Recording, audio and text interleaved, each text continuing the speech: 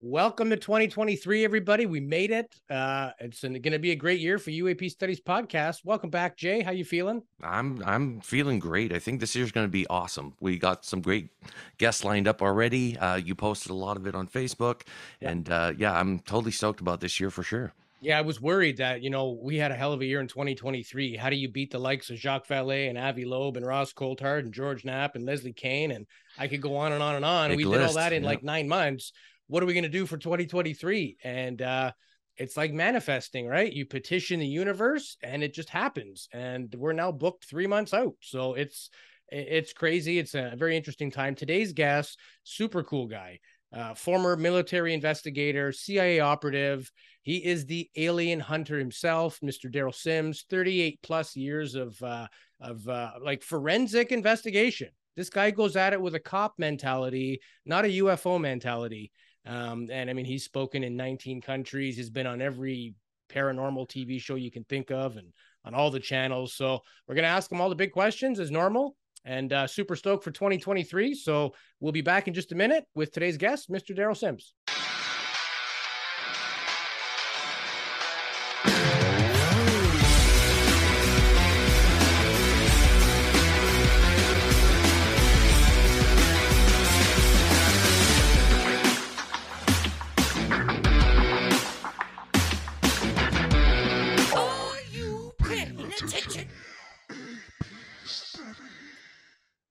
Welcome back, everyone, to our first recording of 2023 of UAP Studies podcast. I am Louis Borges. Joining me, as always, my best buddy, Jason Gilmet. How you doing? How's it going? You know what? We haven't seen each other in a few weeks because we've had some episodes in the bank for the month of December, and we kind of took a break. But how you been? I've been really good. It's been nice to spend time with family, and I've missed it. I've been super ready for today and to get back into it. Our lineup is unbelievable for this year. We grew like crazy last year, and we're continuing with that growth. And today's guest is somebody who's been doing this 38 plus years. I mean, he's a reality TV star, presented in over 19 different countries. This person operates the Houston UFO Network. He's a licensed private investigator, former police officer, and CIA operative. I've seen him personally on TV many times, but he's appeared on like the History Channel, Science Channel, Fox News, CBS, and many more. In fact, he was interviewed for the X-Files movie, and they told him, "You're the real life Mulder." So we're super excited to have on the show today, Mr. Derrel Sims. Welcome to the show. I am delighted to be here. You guys have got your own history, and I'm very proud to even be on your program. Well, we appreciate that. We're glad to have you. We'd be remiss if we didn't include, the people who really have made an impact in this field. There's a lot of newcomers, since 2017 and the Tic Tac video. A lot of people don't really know who's been doing this for years and years and years. And we wanted to have you on the show and talk about your past and your history. So maybe let's start with that. Tell us a little bit about yourself, what you did professionally, and what got you into this crazy world of high strangeness and aliens. Crazy it is, to say the least. I guess my background first, I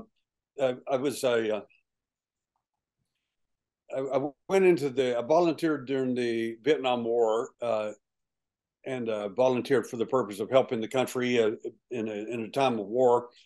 I didn't particularly agree with the war, but that's neither here nor there. If you're called, the need's there, you go. So I volunteered for that. During the time I was in the military, I became a senior military police officer. And then I was sheep dipped, which means the CIA dips into the sheep, which is the military, and placed in the Central Intelligence Agency for 2 years. After I finished my tour, I got out, and then I started in detail concerning my UFO research and work. And the reason I was so interested in the UFO research, even when I was in the company and in the military, was simply because I was a captive audience at age 4. That was in 1952. So basically, I was an abductee at age 4 years old, and from that moment on, that forever changed and colored my life as literally a 4-year-old. They don't know anything. I never watched monster movies or anything, so I was not influenced in any way. In 1952, there weren't any alien movies on, so to speak, that I knew about. And I simply remembered the entity coming into my room. He was in the room. I couldn't figure out what he was doing there because he didn't have any clothes on, and he was walking away from me. He was skinny, and I was laying in bed, and I thought he was going to bump into the wall. And as soon as I thought that in my head, he turned around and he said something very strange, because it was the first time I'd ever heard a voice in my head that wasn't mine. And he said, "It's awake." And at that point, I realized he's talking about me because we're the only two people in the room. He turned around. He had large black eyes that were perfectly round, inch and a half across. And kids look at things differently than adults. They just do. And as a 4-year-old, I noticed he didn't have any clothes on. I'm freezing to death in my room. It's winter in Midland, Texas. That's cold. And he had no clothes on. I looked at from his eyes, of course, which were stunning to me, and looked down his chest. Noticed he didn't have any nipples on his chest, and he didn't have a belly button, and he didn't have a genitalia. And I couldn't figure that out at all. That just floored me. I figured, if I have a TT, why doesn't he have one? You know, where's his belly button? I have one. And this just was a total mystery to me. The long and the short of it is that during the course of that event, something remarkable happened. He, at that point, switched me off, so I was not supposed to remember anything. And I don't know how this happened, with accidental or I just don't know. I learned how to switch myself back on. Now that didn't mean a whole lot at that point, but later on in my abduction events till they ended at age 17, I learned how to turn myself on in those events. Now, what does that mean? That means basically you get to hear what they're really talking about and what they don't want you to hear. And they don't know you're doing it because they think you're still switched off. So that's where I picked up a lot of information about the alien that I was not privy to because I didn't read UFO books and that sort of thing. So that's how I got started in the UFO business, because I was a captive audience. And my events ended violently at age 17 in Alamogordo, New Mexico, right outside Holloman Air Force Base. It ended violently? My last event was not related at all to the UFO phenomena in the sense of the word that they were aliens. The entities in my taxonomy of the alien and my taxonomy of what I think's out there is a little different than other people. I think that the alien that we're looking at, the 7 primary creatures that are often mentioned in the UFO phenomena, the reptile, the grays, the Nordic, this sort of thing. These particular entities, the DNA of each one of those originates here on planet Earth. That's my opinion. And after 38 years of work, I haven't had much to change my opinion. But the entities that showed up in my room when I was age 17, my last event concerning the UFO alien phenomena, whatever that is, occurred with 5 entities that don't show up in any UFO literature whatsoever. These entities, in my opinion, were the ones who made, hatched, cloned, and manufactured these so-called 7 alien entities that we have basically in our UFO events currently. Wow. I've heard you say on other programs that, you know, they don't seem like actual extraterrestrials or beings. They're more like entities. You refrain from the term alien, quote unquote, because you think maybe these are manufactured. Maybe these are hybrid workers, or as Jason says, worker bees. And, you know, they're the lesser of the actual intelligent species. That's again, it's just information. It's nothing that I argue one way or another. It's informational. You know, any information can change at any time. As a police officer or former police officer, and currently as a private investigator licensed in the state of Texas, any case you involve yourself in, whether murder cases, whether kidnapping, which I've been involved in all of these as an investigator, as soon as your information changes, that changes your view, so to speak. So if I get new and better information, I'm certainly open to that. But my best information has shown us that these entities are hatched, cloned, made, or manufactured for the purpose of convincing people they're abducting that they are aliens from other planets. Do I believe in aliens from other planets? Do I believe there are entities out there beyond Earth? Of course I do. I don't think these are them. I think these are something else that we're basically being played, and that's just my view after all these years of doing the research. And one example I can give, if I may, in 19, I think it was 1995, one of my abductees complained of that they had threatened her. They said if they told her if you give him any more information, him or his team, we're going to abduct your children. And I said, young lady, do you think that they're not going to do that anyway? And she said, yes. And I said, doesn't make any difference, then, does it? I said, it's a veiled threat, of course, if true. And long story short, she cried and cried and says, please help me defend my children. One of them's deaf and all this. And I said, from an investigative point of view, that's kind of important to me. Getting a deaf person or a blind person abducted is kind of important. What sensory modalities would they use, or could they be activated during that event? I said, it's as an investigator, it's important. I said, on the other hand, I said, in the interest of humanity and you as a person and a friend of mine, in any way I can.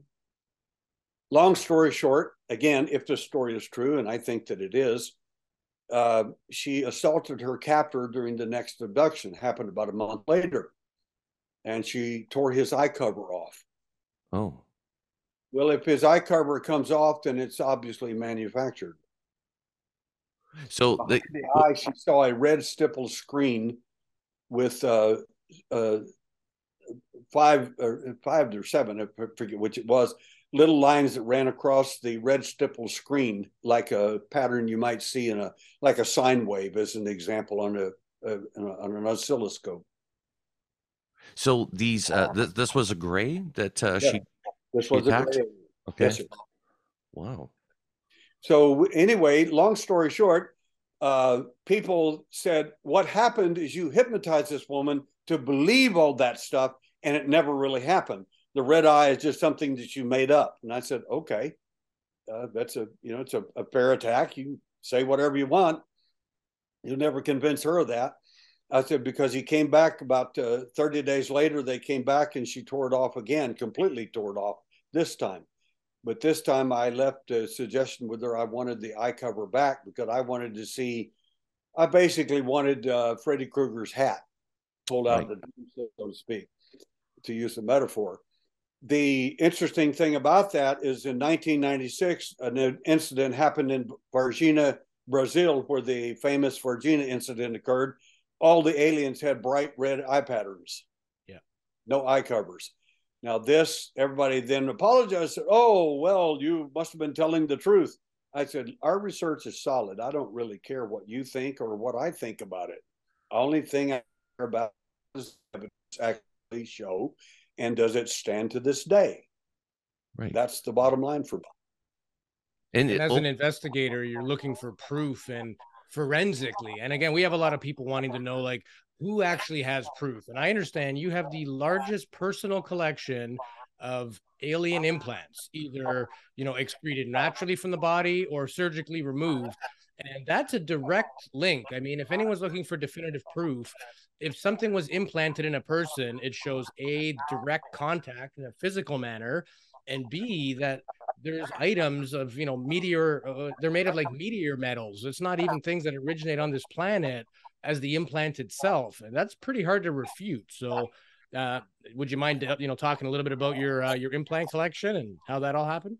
I'll be glad to address the implant situation, if I may. First of all, there are qualifications for a person being implanted. Number one, we have to go at it again from a police point of view, not a quote unquote UFO point of view. From a police point of view or an investigative point of view, we want to know the qualifications of the person that's getting implanted. Are there qualifications? Are there only certain people being taken? 45% of the people taken in UFO events are Native American, Indian, Irish, Celtic, or Scottish. That's just the truth. And when I went to Turkey, they said, your presentation was wonderful, but Mr. Sims, you are incorrect. We are Turks. We are not any of those other things. And I said, our research stands on its own. It doesn't matter if you're Turk or Chinese. I said, you're not listening to me. I said, if you're Turks and that's the only separation, then you're the 55% that is not American Irish. I said, you're missing the point. Yeah. But I said, you're still wrong. I said, whether you know it or not, I said, your people in ancient times lived in teepees. Teepees. With a little squiggly line on the top. I said, you don't know that about your own people. A year later, a scientist, a professor from a university, came to the United States, took Native American Indian blood samples back with him to Turkey, took the various native peoples around all over the Turkish country, and compared the DNA and said, oh my God, we're Native American too. I said, I told you that from day one. Just because you don't know it doesn't make it not true. That's it. You've got native blood as well. And they didn't know. Then they had the biggest powwow you ever saw in Ankara, Turkey, the capital, because they brought over a bunch of native Indians and had a gigantic powwow because they were so happy that they were all native. I already know that. I don't need some scientist to tell me that. The evidence is already there historically. And the fact is that the qualifications of some of these people is they might be Native American, Indian, Irish. They're literally the devices themselves. That determines what kind of device you're going to get, or if it is. And they're not devices in the sense the implants themselves are not. They're not human origin. There's going to be no discernible technology in these implants. I told 250 doctors and surgeons that at a presentation in 1995 at John Muir Medical Hospital, 1994, excuse me, a year before we did any public surgeries. I said 4 things are going to be present if the objects I'm showing you in these X-rays are real and they're alien. There'll be no discernible technology. They will be hidden from the body, wrapped in a containment that's going to be biological. It will show no signs of inflammatory response, either chronic or acute, and so on and so on. I went down the line, of course. Naturally, everybody's sitting there, like, you have got to be smoking something pretty weird. A year later, during the first 2 surgeries we performed, the pathologist looked at the biology and said, well, that's probably an inflammatory response. I said, I would like it analyzed anyway. I know what it looks like, but please analyze it. He did. He said, I'm not believing this. Those are non-inflammatory cells. And I said, can you tell us specifically what it is? He said, well, it's keratin. I said, translate that for the rest of the people around me. He said, well, your hair, your fingernails, your surface skin is keratin. Where did you find this? I said, deep inside the body next to the bone. He said, that didn't happen. That's impossible. Those are the exact words I love scientists and doctors to say, because I said, we had this thing filmed with 2 doctors present. I'm a hypnotic anesthesia therapist. I did the hypnotic anesthesia, and 2 doctors, several nurses, and others present, 17 witnesses, including an attorney. He said, I don't care if God was there. He said, keratin cannot be deep inside the body next to bone. It's impossible. I said, okay, good. I'm glad you put it in writing. He did. I was delighted to hear that, because there's the keratin deep inside the body with the hemosiderin complex that was inside next to the implant. So what does all that mean? Well, what that suggests to me is that it's attached to the human mechanism, and that's part of the transmission of information to or from the alien through you. Right. And have you found that there's, is it more the lower part of the body, like the legs that the implants are in? Is it in the arms? Is it located in the chest? Like, where's the most prevalent location of these devices? Brilliant question. Thank you for asking. No one ever asks great questions like this. They just ask, do you think I have an implant? Well, probably not. The implants are extremely rare, extremely rare. When I meet all kinds of people, I look at hundreds of x-rays every year. Right. 99.9% of them are not alien implants. It's just stuff, artifacts and things. It's even people misreading an x-ray or a CAT scan as an example. But then the answer to your question, where are the implants actually found, the real ones? My former colleague wrote a book after the first two surgeries he did, and he said, well, implants are found on the left side of the body. And I said, Dr. Lear, that's just not true. Well, that's what you told me. I said, I never said that. Well, the implants you showed me are on the left side of the body. I said, that's the left side. Want to look on the right? You want to look at the middle part of the body? You want to look at the extremities, the hands, the feet? I said, you're a UFO guy. You're looking at this thing like a UFO guy, and you're making these assumptions like absolutes that are just not true. I said, they're in different parts of the body. Where they are in the body, it has great significance. Where they're located, how they're even presented to you. In other words, sometimes the alien will, they reached and got my arm, they held my arm like this, or they touched me on the shoulder, or they touched me on the head, they did this. I said, all those are significant things that you should have been looking at as an investigator. You missed the whole message. You're shooting at a barn and you're inside the barn with it. You got a shotgun and you missed the barn by 15 yards. My point is that how the implant is even presented to you, how the location of where it's actually going to be attached to you, as an example. In one case, the implant was in the hand. This was in Italy. I was doing a presentation there, and a physicist was there. And he congratulated me on our discoveries of implants and all that. And he said, one of the things we found was one in the hand. He said, this guy had a huge behavioral problem. He said his behavior began to change after the implant, after his contact with the alien and that implant. And I said, you found that it was probably directed toward meridian. He said, that's exactly the conclusion we came to. I said, all these are points people are missing, in my opinion, in the so-called study of the implant. It's much more involved than we even imagined. And even the type of implants there are varied. Like, I've seen you have pictures of ones that are like tendon masses. It almost looks like diamonds stuck to a tendon, and other ones that are like brass ball bearings that some infant like had them in their nose or something like that. Like, all kinds of crazy stuff. You're so correct. There are implants we have implants that are ferrous metal. We have implants that are non-ferrous.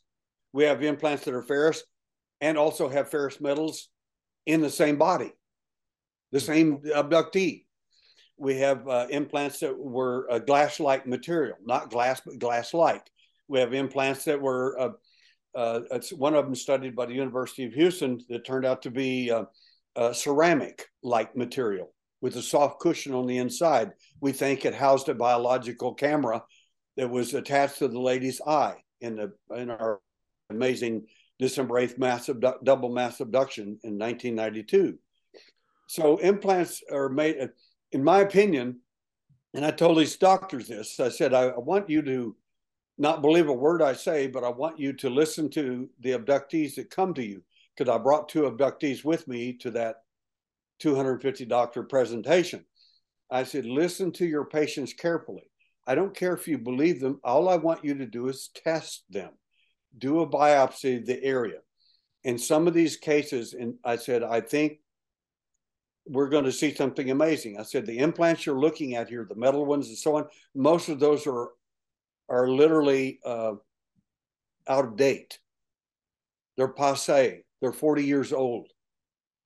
The ones you're going to be looking for in the future, in my opinion, are going to be biological in origin. And if you do a biopsy and you find one of these locations, if that happens, if my thesis is correct, and that's all it is, you're going to find nerve cells that are not representative of that part of the body. Not like the one we had in the initial operation where we found keratin. You're going to find something quite different. In the biological implant, I think you're going to find central nervous system, CNS cells, central nervous system cells in that location. You're basically going to have a mini brain in that little tiny area. And have you found that there's any health issues with the people that have these implants? Like, do they have a commonality of being sick? Are they healthy people? Is it a mixed bag? Remarkably good questions. I love I love that. Inquiring minds want to know. Great. Our people want to know the truth.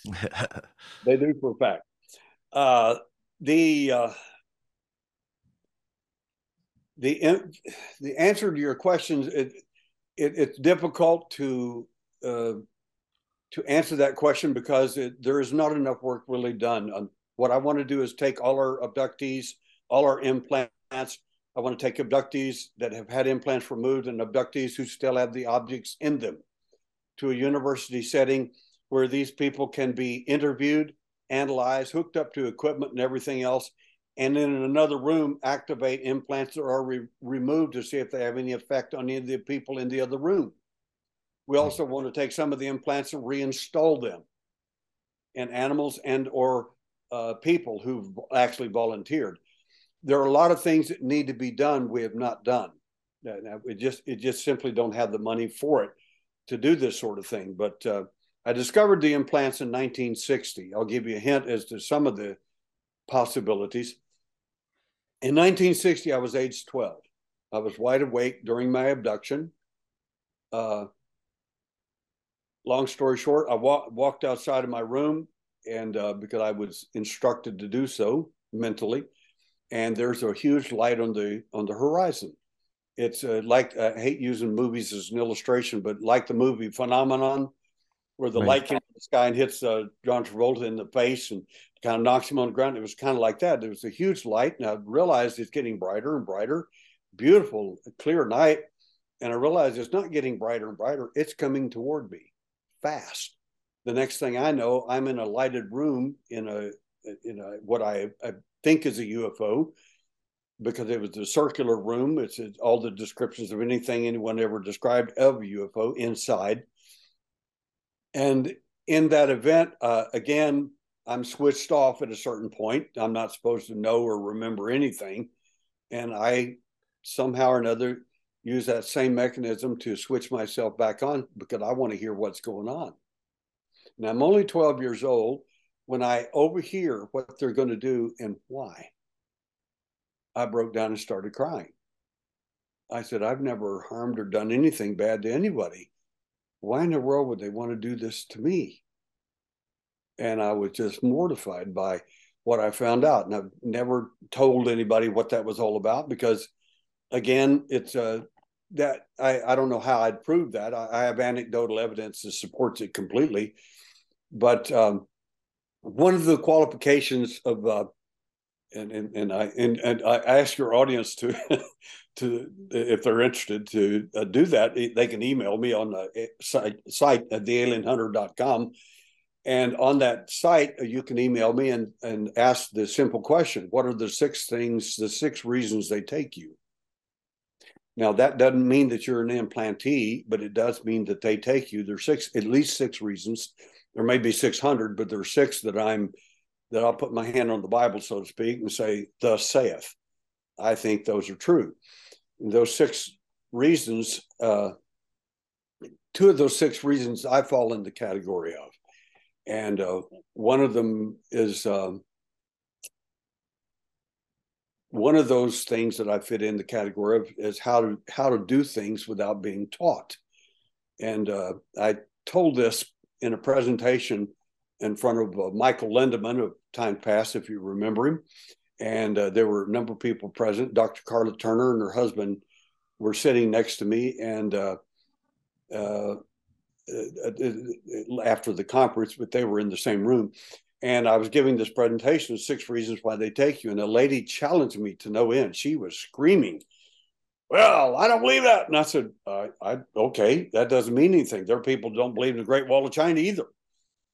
Well, there's pictures of it. And I said, well, there's pictures of UFOs too. That doesn't mean anything. I mean, you can use the same logic to disprove anything. It doesn't, logic is not truth. It's a system of thinking.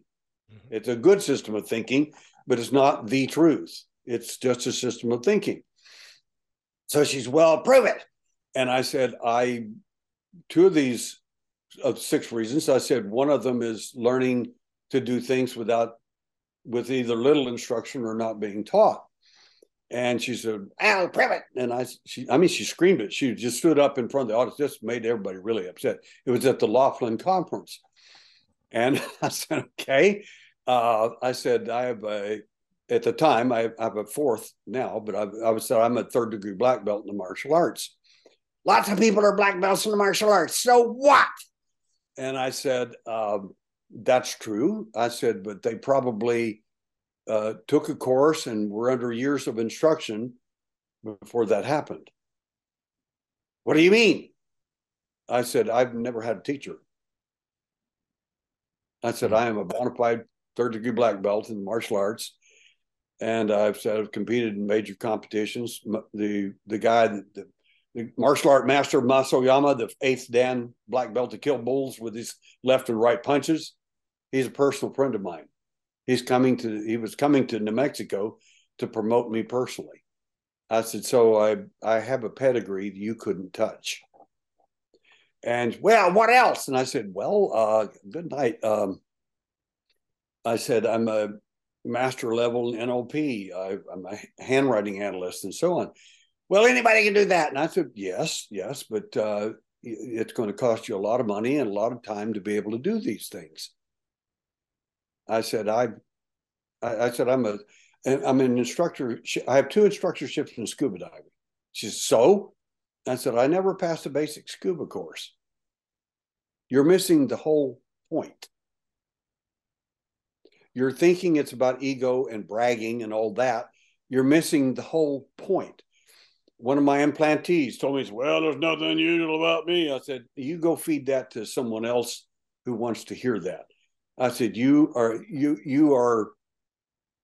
Mr. Nobody. You look like Grizzly Adams. You look a big beard and overalls. And that's very impressive to your friends because they know that you're an apartment manager and you repair things. I said, that's your forte. But the fact is you're a computer genius and you and I both know about that. And you're completely self-taught. There's nothing anybody can do about it. I said, they can call you anything in the world, but you're so far ahead of people. It is absolutely amazing in your particular area. I said, you fall into a category where things you learn or understand things and nobody knows where you get the information. You may study something, have an interest in it, and then you just take off all by yourself. I've seen rare people do this. I said, and the ones that I've seen are actually abductees.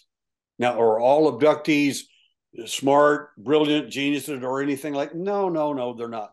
We have abductees who are certified geniuses. We have abductees who their IQ is so low on the IQ scale, I can't figure out how they find food. So if you think aliens are picking up people because they're all geniuses or something, you're absolutely 100% wrong. In fact, they are going to be the smallest category of people up there who are going to be the really brilliant ones, so to speak. It's just generally not true. So what are the 6 things? You've alluded to it a few times. And you mentioned that in your own personal belief, it's your ability to just know things without being taught. So that's one of them. But what are the other 5? And again, these are general rules, but what have you found? I'm sure our audience would love to know. Well, first of all, for me, I want to correct something, if I may, with the greatest respect. It's not about my belief. My beliefs are irrelevant to me. Belief I relegate to something that has to do with something very high ultimate standards that a person might have. But from a personal point of view, a belief about what something is or isn't, that can be changed immediately by more information. Yeah. So that's the first thing. The second thing, to answer your second question or statement, is that I'll divide this up into three categories of two each. The first category is spiritual and psychical. They're not interested in Billy Graham.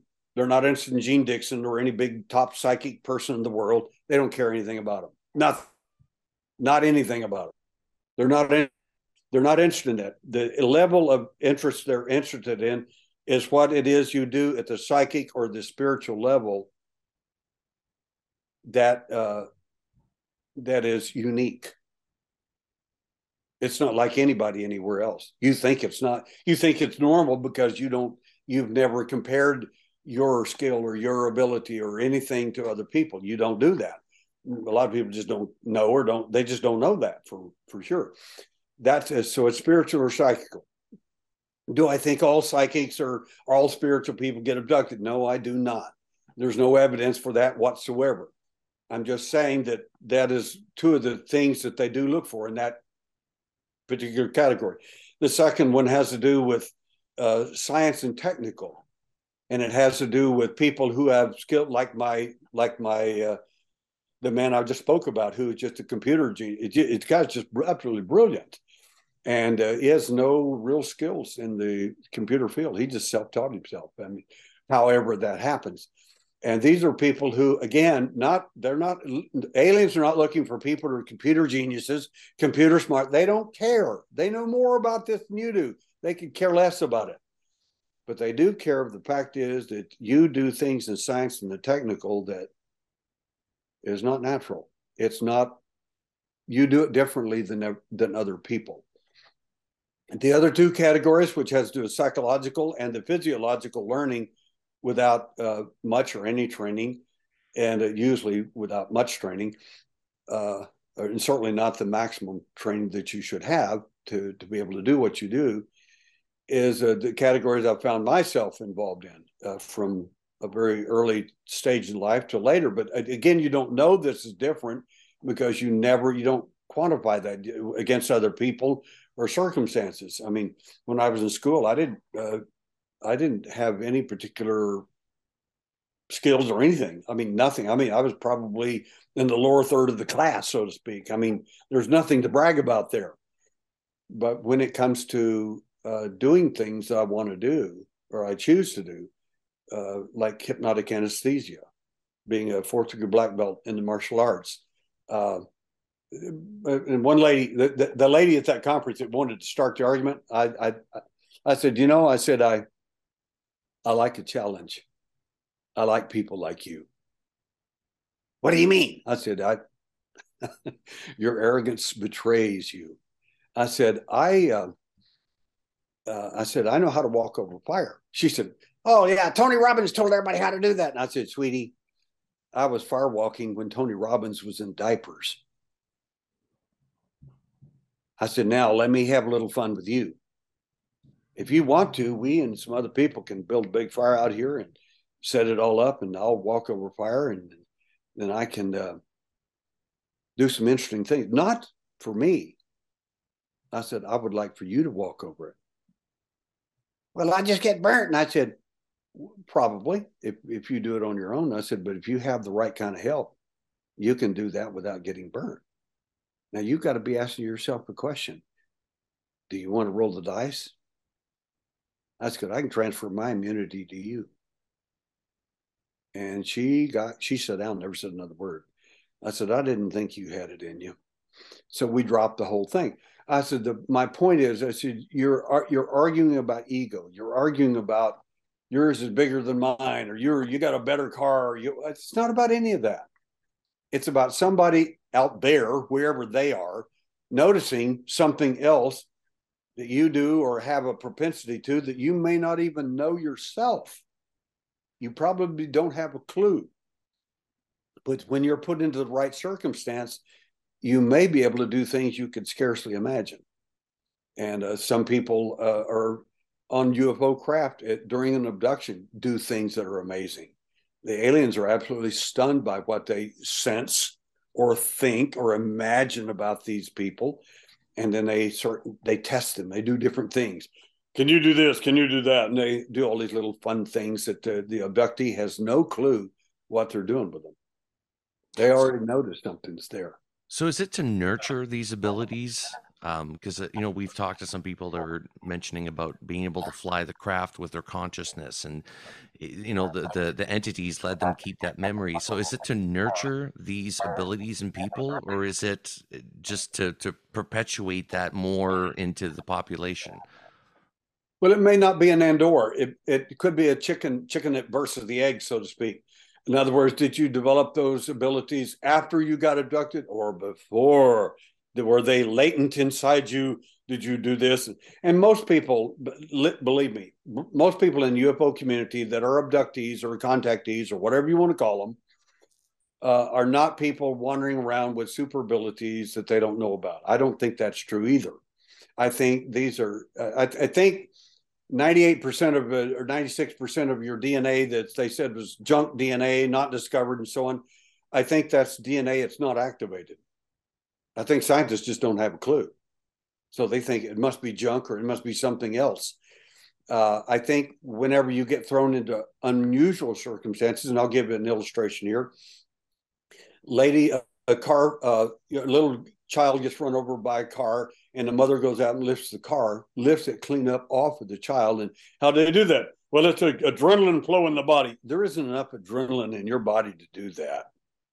You'd be dead if you had that much adrenaline in there. The fact is, in the martial arts, we refer to this as ki. Ki is an ability to manifest a physical aspect of the human body and do things that you're not able to do. And, it just, and again, this borders along the mystical or psychical, or it's not any of that. These are things that every baby has ki. If you have a baby, you want to set him down on the floor and he wants to stand, you're not going to set him down. Why? You can't move his little legs. Well, they're just baby legs. Try and do it. Make the baby if he doesn't want to. Make him stand if he doesn't want to. My little daughter, when she was about 10 years old, had her hanging on some on a pole. I said, on a pull-up bar. I said, hang yourself there, just stand, see how long you can hold on. And she's, and finally, after about a minute, she dropped. And so I said, okay, now we're going to do it again. So I stood her up there and I had her focus on me and I talked to her for about 10 minutes. And she held on that bar, never ever thought about it. That's key. Right. It doesn't make, everybody has it. It's not magical. It's not, you're special and unique and different. No, that's just not true. We're all made basically the same way. And it's the question is, do you want to, or do you have an interest in accessing that or not? It's that simple. I could give you 100 examples, and even did a demonstration for a bunch of psychologists, psychiatrists, and ufologists on this sort of subject, and on screen memories and how aliens use. They are the progenitors, in my opinion, of the false memory syndrome. They are the ones who develop that to give you false memories so that you won't remember the truth.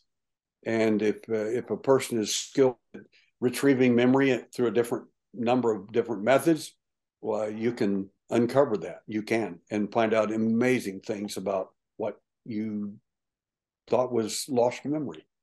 And in fact, it's real. So do you think, yeah. Sorry, Jay, I was just going to say, so in terms of these entities, and I've heard you say that they've never been honest with us. It's all been smoke and mirrors and games, and what they tell us isn't true. It's almost like we don't really know the truth, and it's not that they're here to like take over, but they don't seem to have that benevolent flavor. And I also heard you mention that, the species everybody's familiar with are not really aliens from another planet coming here. And I've also heard you say that people have even said that there's alien craft in Saturn's rings. So what do you make of the whole thing? Is there like a higher level, and then the species we know of coming here to do their work? Is it their agenda? Like, to sum it up for people who aren't as familiar with this topic as us, like, what do you think is actually going on right from the top to what we experience? In a nutshell, I suspect that and we have to go back to the beginning. Uh, in my opinion, the human being is unique. I think that there's never been anything like you anywhere in the universe, period. Well, we're just pond scum. That's what your scientists are telling you. Someone from a long, long way out there, wherever that is, doesn't agree with that viewpoint at all. They came along, let's say they came to Zeta Reticuli or wherever. They came here to get what you have. They didn't come here to observe pond scum. They probably have better things to do. And the fact is that, in my view, that the taxonomy of the whole UFO phenomena would look briefly like this. It would take a half a dozen of these shows to illustrate this to any real degree to anybody. So this is just an opinion at this point. It's just my opinion. In my opinion, here we are on this incredible blue ball called Earth, and we're in this incredible situation where I think, again, we're unique. I think there's never been anything like you. I think if you divorce yourself from the spiritual, you divorce yourself from the psychological, you divorce yourself from the physiological, any of that, you take any of that out of the equation, you're already at a great loss. You've already shot yourself. You're like the scientist says you're pond scum. Well, maybe he doesn't have a clue. Maybe he's looking at it from the box that he lives in. That box is pond scum. That's it. To beings outside that box, they have a different view totally. They're coming here to get what you have. There's not anything like you in the universe. That's number one. Number two, that uniqueness is portrayed, I think, from the beginning of our history. If we accept ancient Sumerian, biblical, and other documents as an illustration of our origins, so to speak, I think that's kind of illustrated. I mean, what came into the Garden of Eden to Adam and Eve? It was a reptile, wasn't it? Uh-oh. Well, how does that happen? Somebody has a distinct interest in changing your worldview from, if you accept the biblical version, and I do, that these people were placed on this place for a particular reason, like for whatever reason, whatever God has in mind, and that somebody had a distinct impression and interest to alter that, to separate you from your beliefs in God and so on and so on. Well, that doesn't mean anything to do. It actually does. There are whole economies out there designed to do just that. One of them is called communism. And you say, well, that's just a worldview. Agreed. I understand that.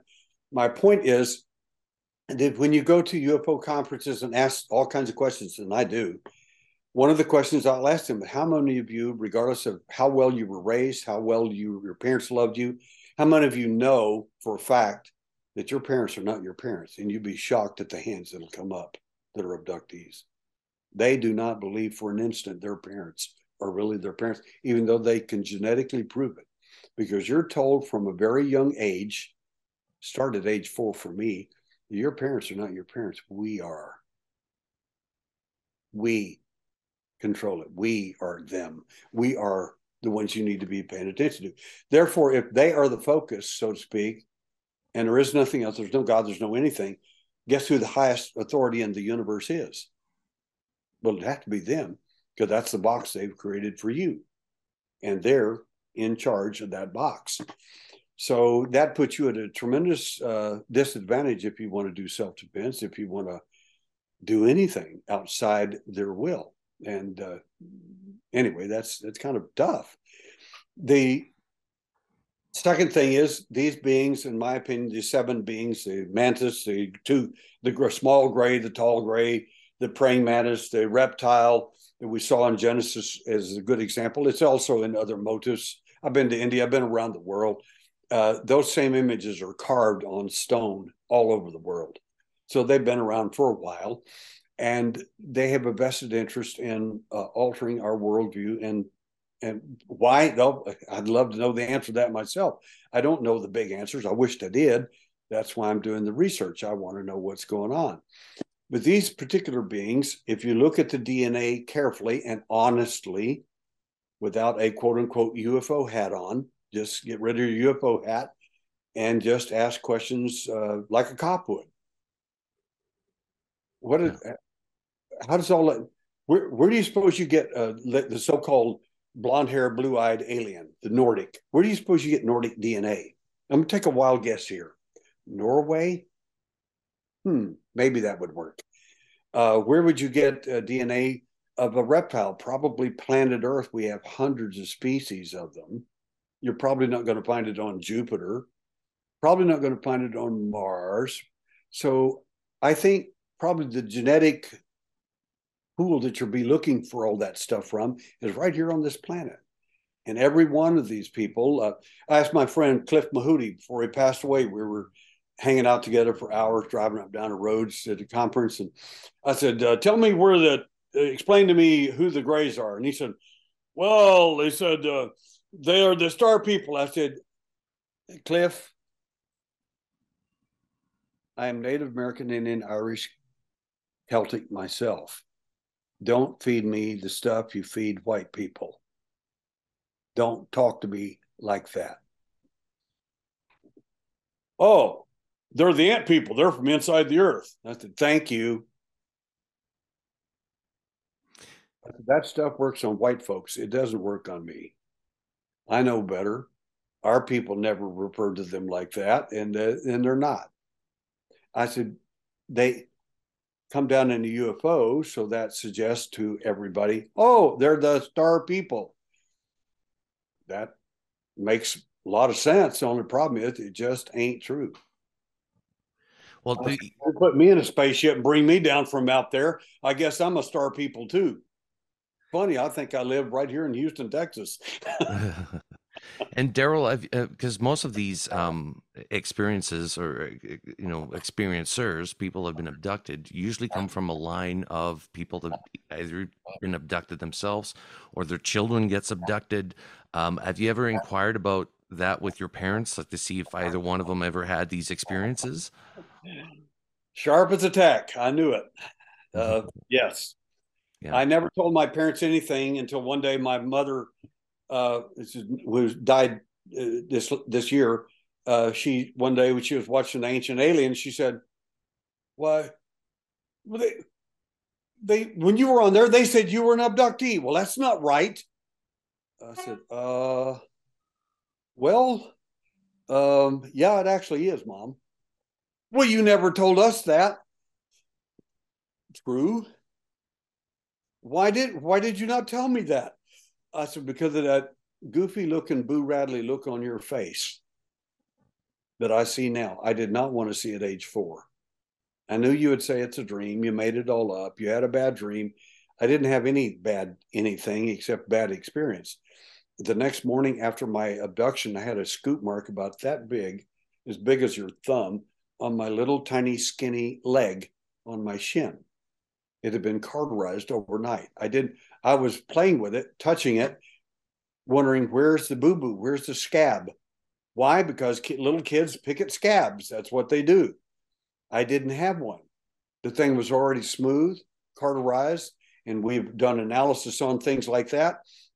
And it appears to be cauterized by a process in which an intense ultraviolet light cauterizes the wound instantly once the scoop is taken.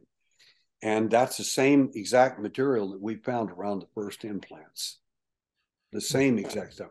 To answer your question, is this familial? Is it within the family lineage? It is.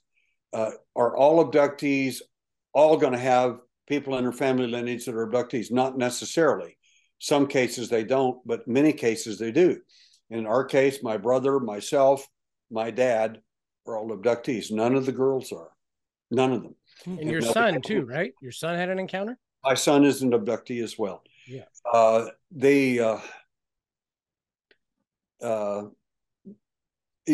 People say, well, you've had horrific events, or your son had horrific events, so therefore that colors your view, and that makes you anti-alien, so to speak. I said, you're missing the whole point again.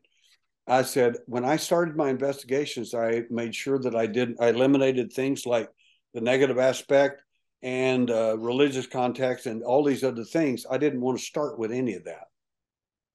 I wanted to see if any of it ever showed up, and it did. Anyway, I said, so you're questioning the wrong person if you're going to take that approach. I said, the fact is that many of these people, abductees, it is related to your family in the sense, and they say, well, that's an alien. You got an alien implant because it's a tracking device. This is not a tracking device for you or your family or anybody. I said, they know who you are. They know where you're at. Stanton Friedman asked me the same question. Are these implants transponders or a tracking device? I said, no, they're not, Stanton. I said, they already know where you're at. They have no problem finding me at any time, anywhere they want to find me. And they can also avoid me in the same way, and do, in my opinion. But in the beginning, for the first 13 years of my life after age 4, they were able to find me at least once a year during these events. And I've encountered most of the entities that we've talked about already. I've encountered the grays, the 2 kinds, the reptile, the mantis, and so on. I said, so my point is this. Also, in my opinion, the last entities that showed up in my room, I said, they weren't any of the aliens. They were the ones who hatched, cloned, made, or manufactured them. And I said, that is the part that bothered me the most. I don't care about the alien. He's just doing his job. Are they good or are they evil? They're doing their job. If we have a Nordic entity that was as treated one man as kind as anything you've ever seen. Later, the same entity tortured him. He's just doing his job. He does what he's told to do. Kind of like the Nazis. We didn't do anything wrong. We were just doing what we were told. Yeah, you were doing wrong. You knew you were, and now you don't want to admit it because you're going to trial. The fact is that people in power tend to give orders, and they expect those to be carried out, even if they are illegal, immoral, and everything else. And the fact is, at some point, there's an old saying I like. It says, "The hand that had delivered us into thine hand will deliver you into a greater hand." Now, that's not a biblical, or it's just a statement, an affirmation from one countryman to another in ancient times. And he realized there's always somebody bigger coming, so to speak. It's going to get beat up on your takeover, whoever, a bigger country, whatever. That's just the way it is. And I think that the family lineage aspect of this is fascinating.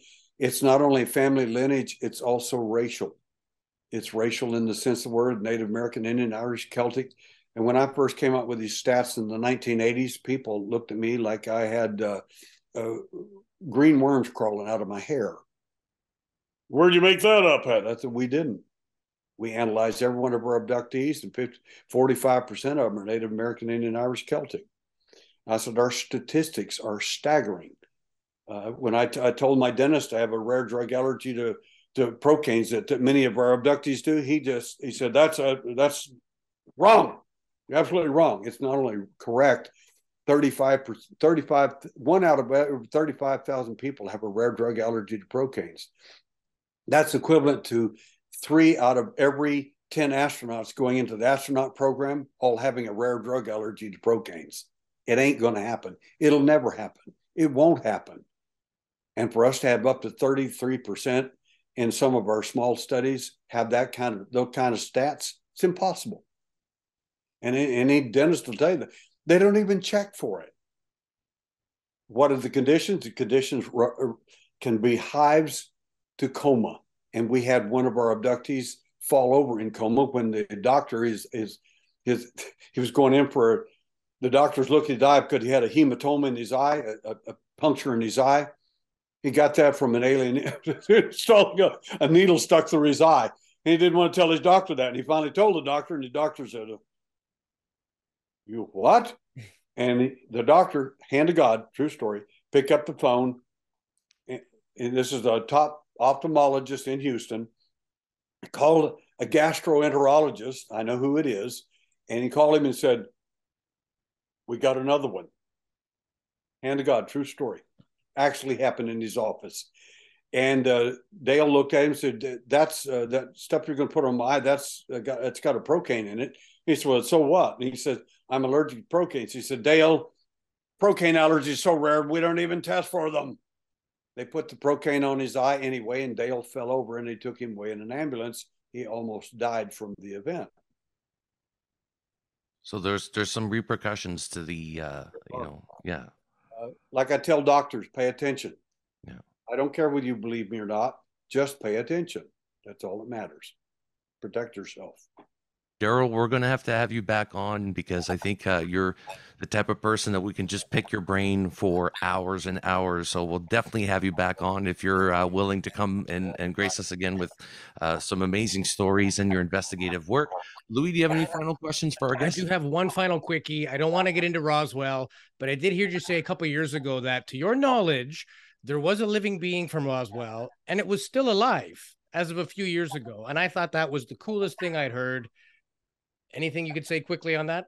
Yeah, Roswell was a setup. I'm from the intelligence community in the past. Roswell was the best intelligence operation in my entire knowledge ever put on anybody. Our military was literally hoodwinked from day one. How do you convince an alien to land and convince them that they're here to save the planet, fix those on hold, and do all the wonderful things? Nobody in the intelligence community is going to believe you.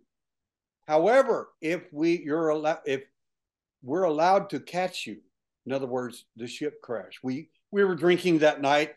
We must have been drinking some Bud Light or something, and we just crashed into another ship. And there are at least 2 crashes that happened, at least 2. And I guarantee you they were done on purpose. They didn't care how many aliens died. They only cared that you got the material and that you got one of them alive. It's an intelligence operation. That's how they got inside our intelligence agency. We'll talk about it next time. Yeah, that's cool. Absolutely. That's cool. Is the alien still alive, though, is what I want to know. Probably at Wright-Patterson. I was just there here a while back doing a conference near there. They didn't show you either, eh? They didn't let me in. They let me into the Air Museum, which I found because I wanted to look at the